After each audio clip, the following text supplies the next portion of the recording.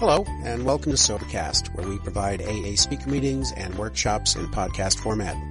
We're an ad-free podcast, and if you enjoy listening, please help us be self-supporting by visiting Sobercast.com, look for the donate link, and drop $1 or $2 into our virtual basket. We hope you enjoyed the podcast. Have a great day. All right, Mariko. I'm an alcoholic. Hey, Mariko. I'm really nervous. Sarah asked me to speak months ago, and I spent months not thinking about today because I didn't want to stress myself out. But here's the day, and I can't get rid of it now. Here I am. Let's see. My sobriety date is December 31st, 2011. I have a sponsor who has a sponsor, and she knows she's my sponsor. What? I don't know. I'm really nervous. Goodness, look at all your faces. Okay. Yeah, so I started drinking when I was 14. I grew up in the Bay Area in the East Bay. I grew up in Albany, and then I went to El Cerrito High. And I was a freshman. I started drinking, and I remember the first time I got drunk, I was just like free, you know. I was free of whatever I had, all the shit in my head and my feelings that I had grown up with, that I carried around me. And so I really liked that feeling of just letting go, you know. So I was like, every Friday, I was like, when is Friday coming? Every day. I couldn't wait. Friday, I would skip school and go drink with everyone. And I became a truant. Eventually, I got arrested for grand theft auto. Eventually, I got kicked out of my house. I had a lot of consequences, but my consequences didn't bother me that much. I just thought that sucked. Probably shouldn't do that again, or probably shouldn't hang out with those people. But I never thought my drinking. I never wanted to look at my drinking, and it never really crossed my mind, you know. I always thought that alcoholics were, old men that sat in a dark room and smoked cigarettes and lived on the street. I didn't know that it was possible for a young girl to be an alcoholic, a young person, or, whatever. I had consequences, but I didn't have, that too low of a low. I was always functional. I was never fired as a direct result of my drinking. I was fired for other things. But, I was drinking, and I got this job. I remember I was working at Chevy's in Emeryville, and at the same time I was going to DVC, or Berkeley City College, and I remember everyone, the managers wanted me to work more. And I was like, I only need to work 2 days a week. Why do I have to work anymore? And it was just enough to cover whatever expenses. I was living at home. I didn't have high aspirations, I guess you'd say. I just wanted enough to get by and do whatever I was doing, you know? So that was cool. And, eventually I got accepted to school in LA. And I went down there, and within a month of being on my own, I realized I was an alcoholic. It went really fast, and I came to an AA meeting, and everyone was not everyone. The speaker said what I felt, what I needed to hear, and that was the first time anyone had ever said the things that I was thinking. I had been in therapy for many years, and therapy didn't really do it for me. For some reason, it just didn't cut it. And when I came here, I realized okay, this is the reason what is going on with my life. This is the reason why my life is the way it is. Why I've gotten in so many fights and so many tears, and all these broken friendships, and why I can't keep a job, whatnot. So at the end of the meeting, everyone got up and held hands, and it was really weird. And you guys were keep coming back. It works if you work it. But to me, it was God, God, God. That's all it sounded like. And I was ooh, cults. So I was I'm not going to be here, but I am going to do controlled drinking. So I drank, I tried to drink controlled, and I started with white wine, and that didn't work. I ended up in getting kicked off of a plane and strapped down, and yeah, it wasn't good. And then I tried red wine. That didn't work. And then I just gave up. And I was like, well, I'm an alcoholic, so I'm just going to drink like an alcoholic. So I did that. And, my feelings kept just piling up. And, it was like, I always had this thing that I called like the New Year's Eve curse. It's not my fault, of course. There's a curse on New Year's Eve. Something bad always happens. Like one New Year's Eve I was working and they made me work. Like, how dare they make me work on New Year's Eve? So I'm like, I'm going to get really drunk. So towards the end of the night, when it was midnight, I was standing on top of a table drinking, pouring champagne down my customer's mouth, drinking it. That's not good. They told me, go home, or, I said, no, I'm not going home. We're going to call the cops. So I'm like, great. The New Year's Eve curse, another New Year's Eve, I got in a fight with a pregnant lady, like, oh God. And so I'm like, I'm just not going to go out on New Year's. And so 2011, the night before New Year's Eve, I went to a party with my sisters, and it wasn't like anything horrible. Like, it was just like a normal night of drinking. Like, I woke up in the morning and I was like, hey sister, what happened last night? And she was like, you pissed on someone's lawn, you slapped our friend twice, you're dancing really inappropriately with some woman and our friend's boyfriend, and you made us go to Taco Bell, and then you didn't have any money after you ordered all this food. And I was just like, oh shit, like, it's my bad. And so that was like the day I was like, oh, okay, like, I think I need to stop drinking. What do you think I should do? And my sister was like, just try it for a year. So I'm like, okay, because I definitely don't think I could do this for the rest of my life. Like, I kind of know I need to, but there's no way I could do that. She's like, just try it for a year. I'm like, okay, I'll try it. So eventually I brought myself back into the room. And when I came here, there was another woman up on stage, and it was like, or at the panel, whatever. And she was like, after the meeting, she was like, are there any questions? And I was like, what do I do? I'm 18 days in. Like, I don't know what to do. And she's like, call me, talk to me after the meeting. And that was like my first interaction with, like someone in the rooms that like kind of reached out to me, like it was like a personal thing. Like I felt it, like call me, like no one had ever like said that to me before, even though like I took the first step to say like, I need help.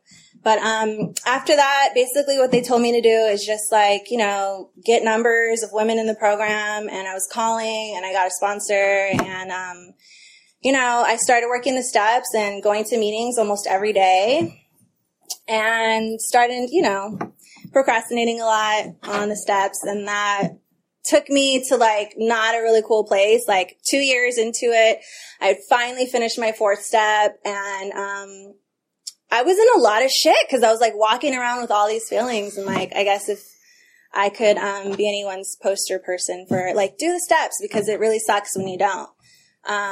And so after I did my 5th step, it was like shit changed immediately. It wasn't like, oh, I feel so much better. It was just like my actions started changing because I was able to see what I was doing. And I was living in LA for a while, and then I moved back up here in November, and I was just about to start my amends, and I had to be willing to like get a new sponsor because my sponsor wasn't going to sponsor me with all this space in between us. So I fumbled around for a year, and it was like really tough, like not having a sponsor, because I didn't have anyone to like bounce my thoughts, my ideas, check in with daily. And I wasn't working the steps. So pretty much I've been like stuck on step 3. She's yawning. I've been stuck on step 3. Like learning to let go of my will and try to get God's will. And I finally got a sponsor, and she's like exactly the sponsor that I need when I stop like holding on to like my judgments and like, my will. And so now we're on step 4 again, and we just started yesterday. So yeah, I'm looking forward to it. It's like, it's pretty scary, like stepping out there and not knowing exactly like what I'm going to get. But pretty much like if I look around the rooms and I see, people with smiles on their faces, I'm like, that's what I want. Like I want what happy people have, you know. I don't want like the bullshit that I feel or that I think, these circles. I want happy, joyous, and free. And like, if I just stick with the winners and the people that have that happiness, you know, it's like motivation. Like, I want what you have. So, you know, I'll just stick around and one day at a time, because I can't stay sober forever, but I can stay sober today. I don't have to drink in between meetings. And tomorrow I'll just do the same thing. And wow, I got through that. Thank you. I'm an alcoholic. My name is Willis. Hi, Willis. Thank you so much. That was really funny and cool. Welcome, Natasha, Heather, Christina, Io, Mitch, Ruth. Welcome back. If you're coming back to AA, I had to leave AA and come back. So I know what that's like, and I hope that this sucks.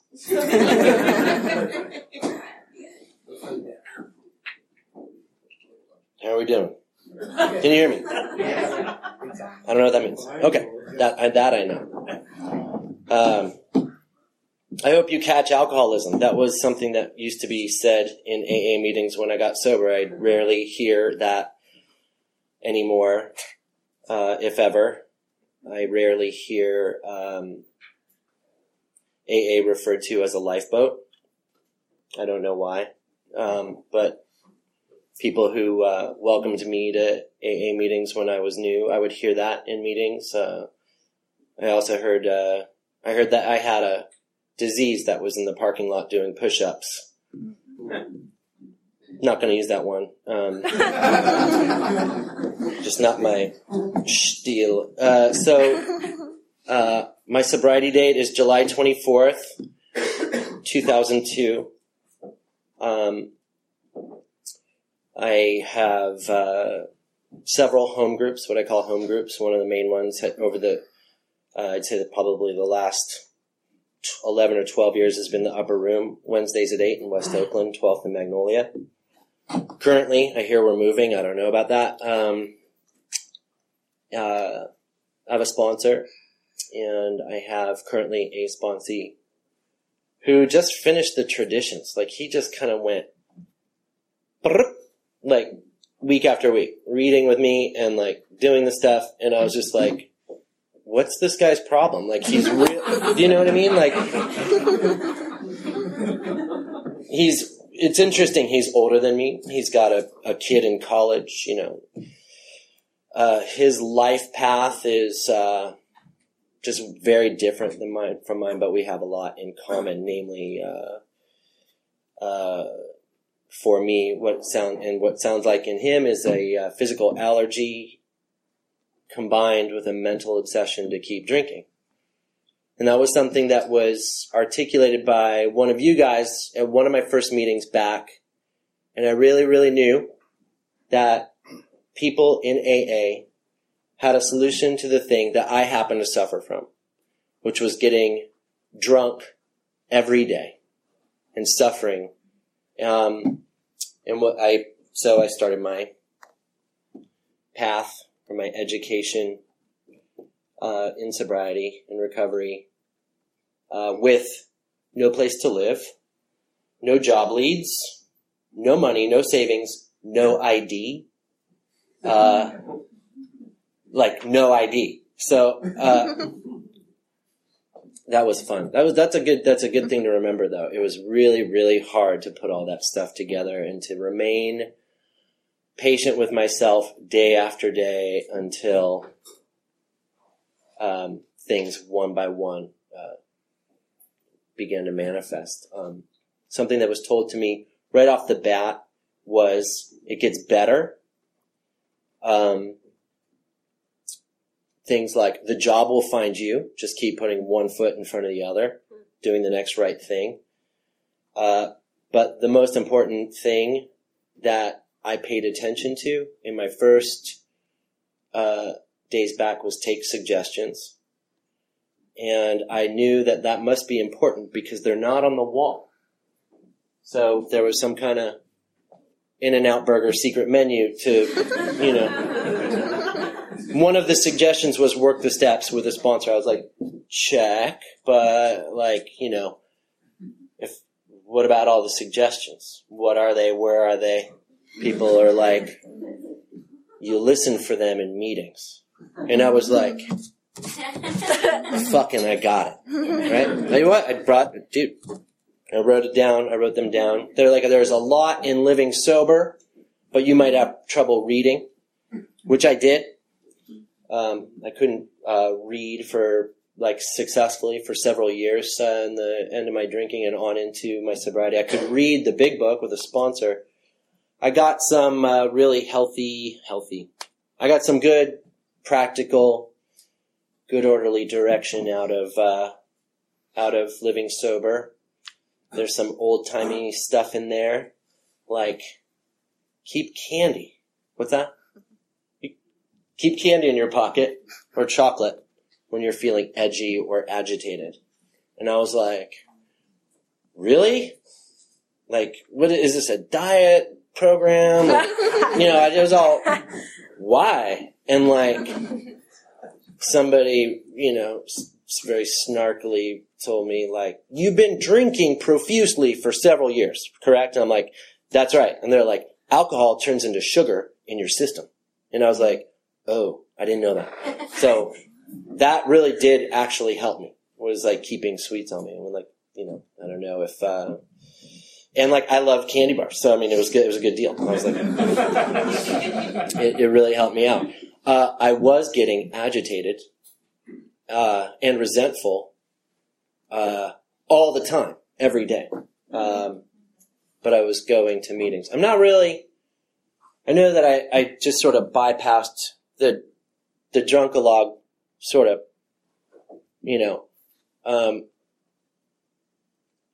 I figured that if you're at this meeting on a Saturday night in Alcoholics Anonymous, you're probably here for the same reason that I'm here, which is like that I have had a serious and deadly drinking problem. And so I used alcohol to isolate. I used alcohol to socialize. I used alcohol to celebrate, to bypass mourning or grieving, to numb that shit out.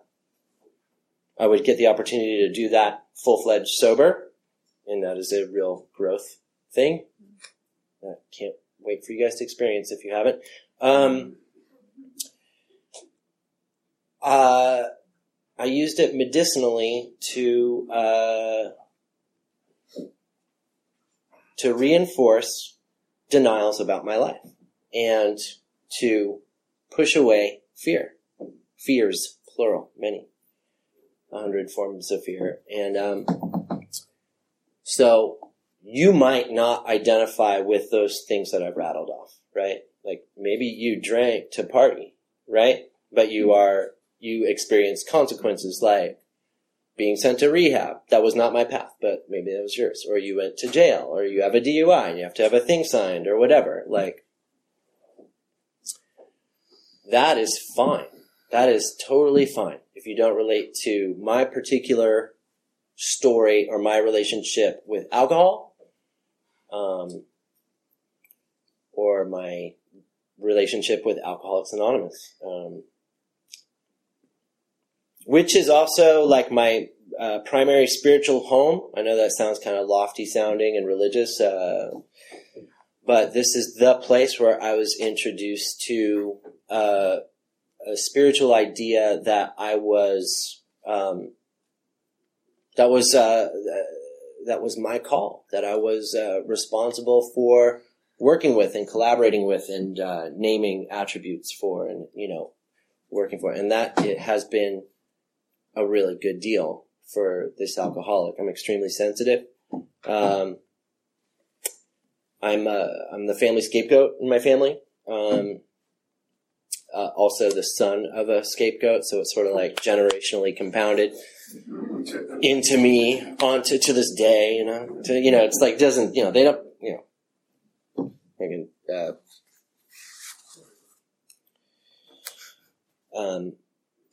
But there's other programs for that.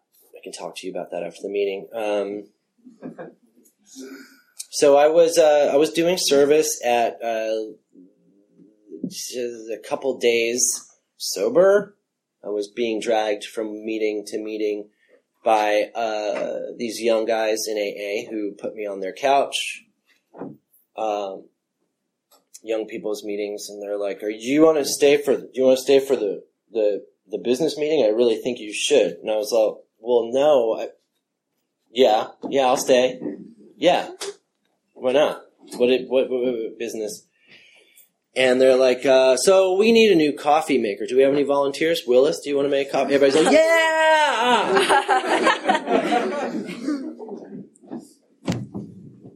My first resentment was set in stone right in that moment. It's the same exact coffee maker, pitcher by pitcher thing that's at central office. Anybody who's done coffee at central office knows that is kind of a pain in the ass. Like, do you guys want to get an urn? No? All right. We'll just do it pitcher by pitcher. And like, at that time, Monday Night Young People's was about as popular as this, except all hyphy as fuck, out of their tree, teenagers and early 20-somethings, just fucking, yo, man, can I get a latte? I'd be like, go fuck yourself. I should add, is there a swearing clause at this meeting? No. Fuck yeah. So I should add that I was 30 years old just a couple weeks. I was 30 in a couple weeks, 30 and some weeks. So, and most of these people were like quite younger than me. My roommates were going to DVC and Cal and playing rugby and hacky-sacking and just all sorts of real fun guy shit, you know, like I'm like a cowboy boots and my hair's falling out and I'm just all like, why are you guys so lame? And then I met then Oliver came back from summer vacation. And I was like, there's another room, because it's like, there's like 7 dudes in this house. Like, and Oliver was like ambiguously like straight or gay, like he didn't know. And he was like really pixie faced and very studious. And he was just like, here's this guy. I'm Oliver. And I'm all like, I'm Willis. I want to say I liked him right away, but it was just, I'm going to my room. It was so weird. And at one point I was washing the dishes, because I wash the dishes 3 times a day in that house. Go figure. And I would think I was muttering something. I was probably just talking straight out loud shit on one of those dudes. And like Oliver just stood next to me and was just sort of like,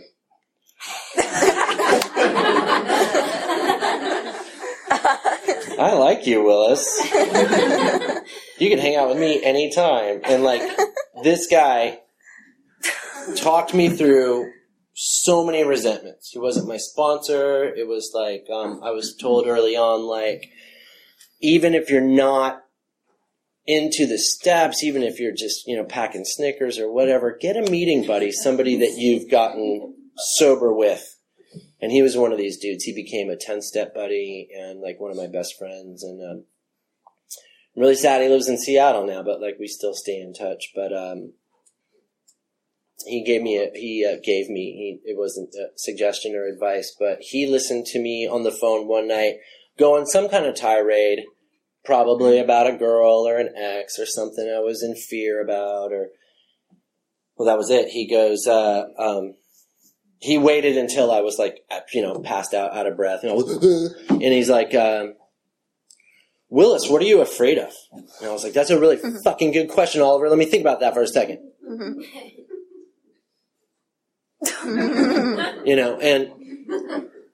And I had to like get real with him. I had to get he was asking me to be rigorously honest with him in that moment. And I said, I'm afraid of being embarrassed. And like, whatever the situation was, I can't really put my finger on. And like, the further we talked about it, he goes, yeah, he's like, I totally understand that. Is there something that goes along with that? And I'm like, no. But I'm really afraid of being abandoned. I had no idea where the shit came from. And at 6 months sober, I was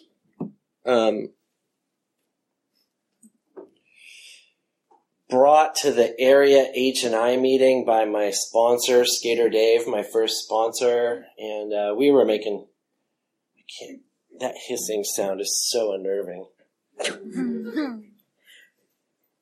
Anyway.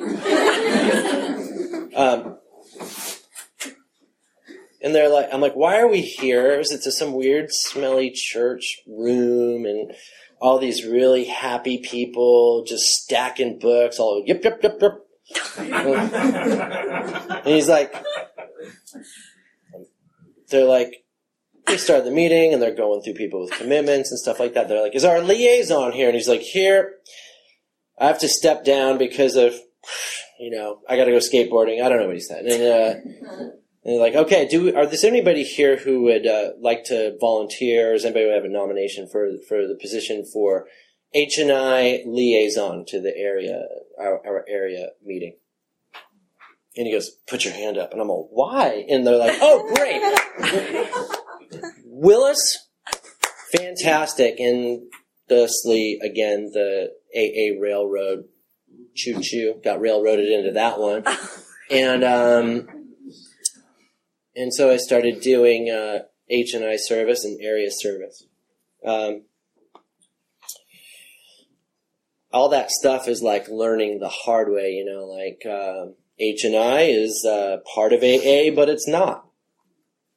It has its own rules and it has its own function. And there's a lot of stuff to really learn from doing that kind of service that was very different than, what we do here. Does this go in and out? I'm totally getting paranoid. It's okay? I'll just trust you guys. And, I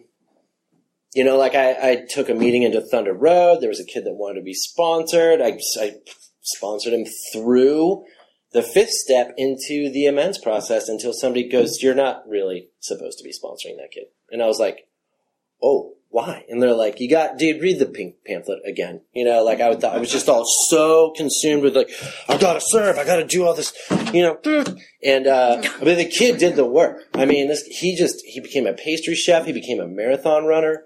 He's living in New Zealand. I'm just I don't know if he's still sober.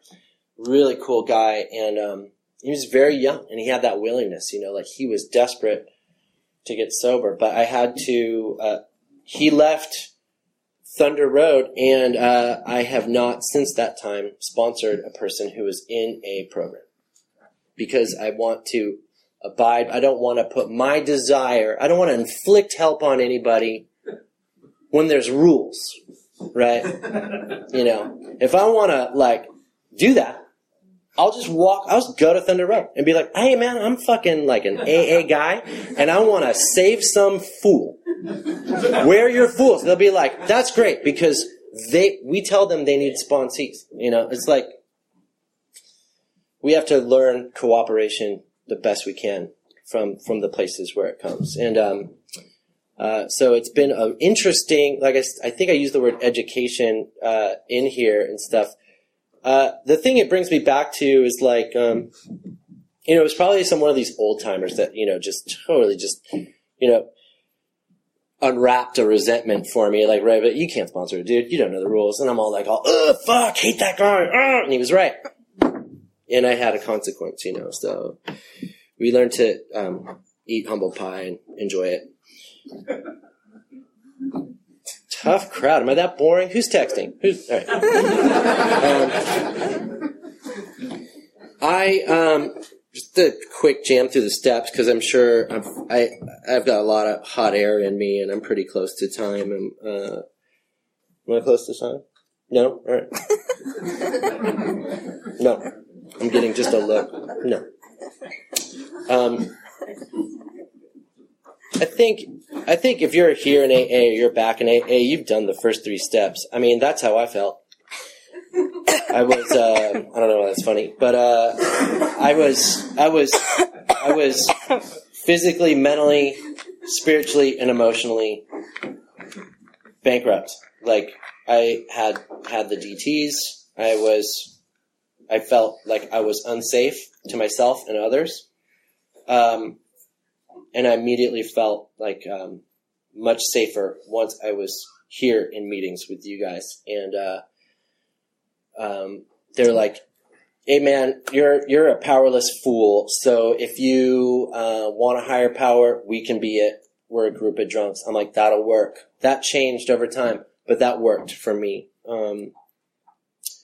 Like I said, I got a sponsor really early on, and I was writing my fourth step I had gone out before finishing my fourth step last time, my first time in AA.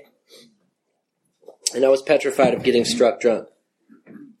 So, and I made the mistake of lipping off, not lipping off, but just saying that out loud in front of some of my AA nerd roommates, and they're like, oh shit, check it out. Willis is afraid of doing his fourth step wrong. Oh shit, hey man, come here, Billy. Like, come here, Billy and Luke, and let's all have a powwow and tell Willis our fourth and fifth step stories. And I'm all like, which they did.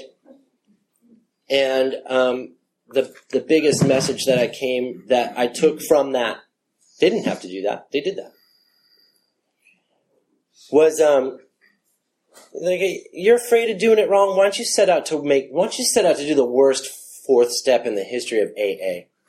Just be thorough about it. Only you know the first column. Only you know the people, places, and things that you have resentments towards. That's the you part, first two columns. Like, and if you don't know what that affects because you're fried, if you don't know what your part is, then fucking take it to him anyway, because it's his job to help you fill it out. Okay? And that's what I tell people.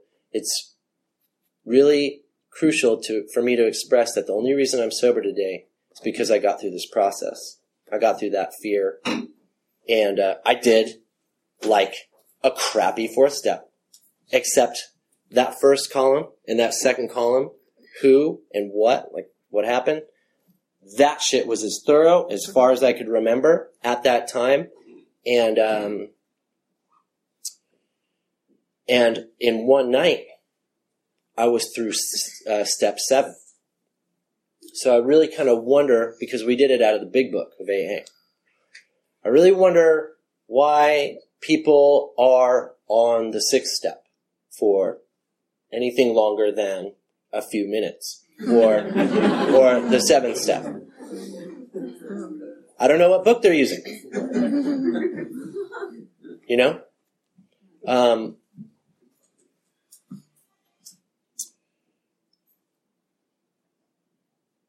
I could be dead. I could definitely be dead. I could be drinking or dead.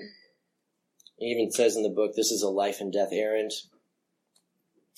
So when somebody's willing to read with me week after week and do the writing and start hitting the pavement and contacting people and righting their wrongs, like, it gives me the greatest feeling. I was going to say joy, like the adequate replacement for the buzz of alcohol. No.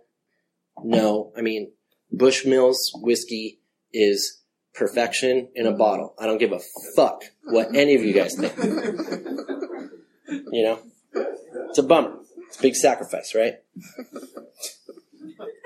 Doing your fucking inventory and doing your amends and doing AA and doing service in AA and in the outside world does not get you high. It does not get you drunk. As an adequate replacement, we get things like, we get return to humility, we get return to sanity, we get gratitude, and if you are fortunate enough to stay around, you will hear old-timers talk about grace. And you will feel grace in your life. And you'll acknowledge it, too. 10, 11, and 12 are considered the maintenance steps, and I was like, I'm not going to be one of these maintenance step working people. That sounds like stupid. Because there are other people in AA are just like, no, when I get done with the steps, I start them right over again. because like I want to be in the process or whatever. And like what I found over time is like there's no right or wrong way to do the steps. Thank you. If you get through the steps, and I did do that, I worked the steps all the way through a few times in a row until I was just like, oh, I see what the maintenance steps are all about. 10, 11, and 12 are a constant sort of inventory, processing, righting wrongs as we go, amend making, checking in with God process now that I have one, right? And so I know it's dull, but I mean, I'll get to the spicy stuff in like 5 minutes. All right, he's gone. I can't hold my piss, dude. I got fucking piss, man.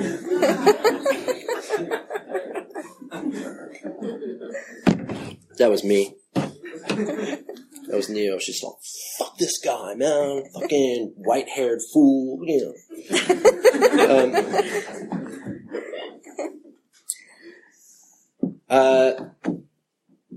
I think I mentioned earlier, like having a 10th step buddy. The 10th step is a spot check inventory, daily inventory, and which is like when you do this step, you gotta write it down, dude. You gotta have this and this and this and this ready at the end. You gotta have it on your bedside table or whatever.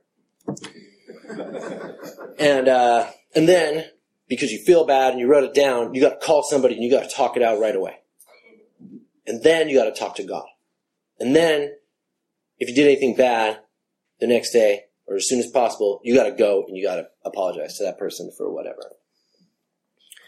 And because, like, I'm a overly sensitive person, out in the world, 43 years old, I should have just stockpiles of emotional maturity and, like, I should just be, like, you know, Halo dude, like walking, just like always doing the right thing, you know, all the right moves.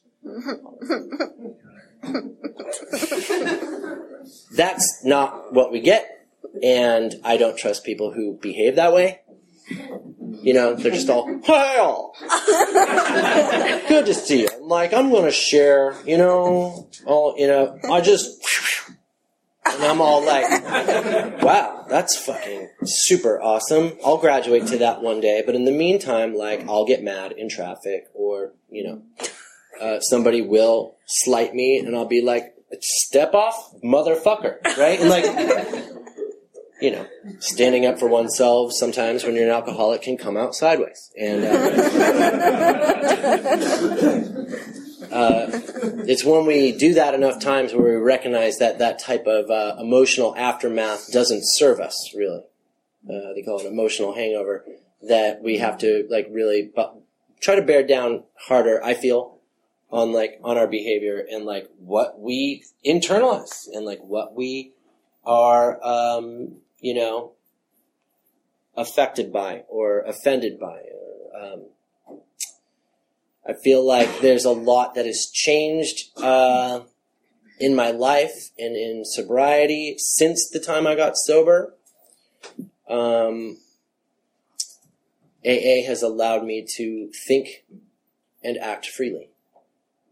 I'm not going to force that down anybody's throat or like into your brain, but like nobody tells me what to read. Nobody tells me what kind of art to make. Nobody tells me how to behave to my family or that it's okay to take abusive shit from my family. I come from a really psychologically abusive family, generationally, and I was that person who really wanted this desperately when I got sober, and I was the newcomer, not who put up his hand because he was told to, or because he wanted to thank the angels, or like describe his, you know, pink cloud in 3D. I was not that guy. I was the person going, you guys seem contradictory. This seems very strange. You guys talks, but you don't walks. And I would find people here and there that did, that did actually walk their walk. And they were usually happy.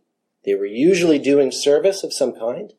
And these are like the gifts that we can take back into the world and be of service to maybe some of our nicer family members, I had laid my grandma to rest after being with her for 9 months in Pasadena, and that was the hardest thing to endure, is her death. Sober, hands down, breakups, everything. Watching my grandmother pass away was supposed to be a super gift. AA's talked about. The aftermath of that was the hardest thing I've had to recover from. And I miss her every day. And she was the only person in my family who loved me unconditionally. It was because of her that I listened when she told the story of the family friend that was in AA. So the message comes from wherever it comes from. And like you got a gut and you know what those messages are. So, before I close, I'm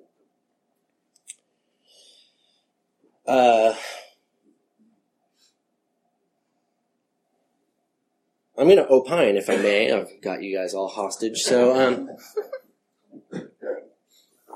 I think that I'm a user of social media, and I think it is a new escape route for people from the rooms. I've watched it happen in 13 years. I think when people are encouraged to use an interface and not talk to each other, that's dangerous. That's not what AA taught me. So I highly encourage anybody who is trying AA to read everything, befriend old-timers, and see what it is that this program has. Not what, the Facebook group that's kind of related to the program might have, besides whatever it is, but the concrete and substantial life-changing things that go on here every day. And it's harder to pay attention to the newcomer who gets it and whose lights come on when they're behind their computer or when you're behind yours, etc. And so that's why I keep coming back to AA. You guys taught me how to ask for help. And I keep coming back to AA because I still need help and I still need to remain teachable. And if I remain teachable,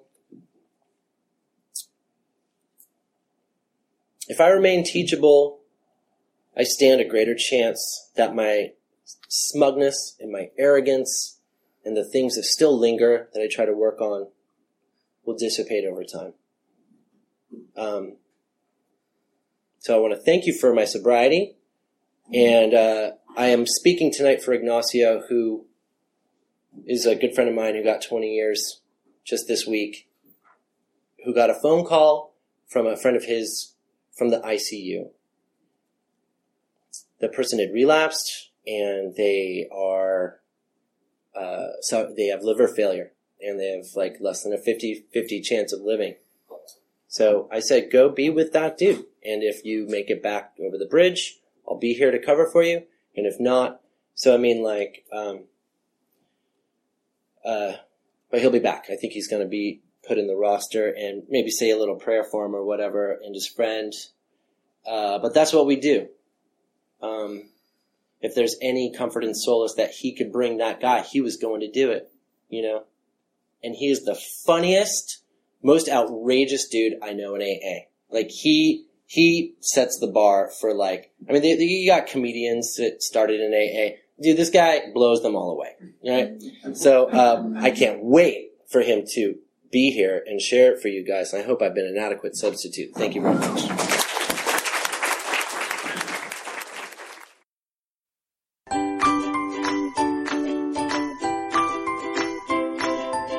Thanks for listening. I hope you enjoyed the podcast. Sobercast is ad-free, and we'd like your help in order to keep it that way.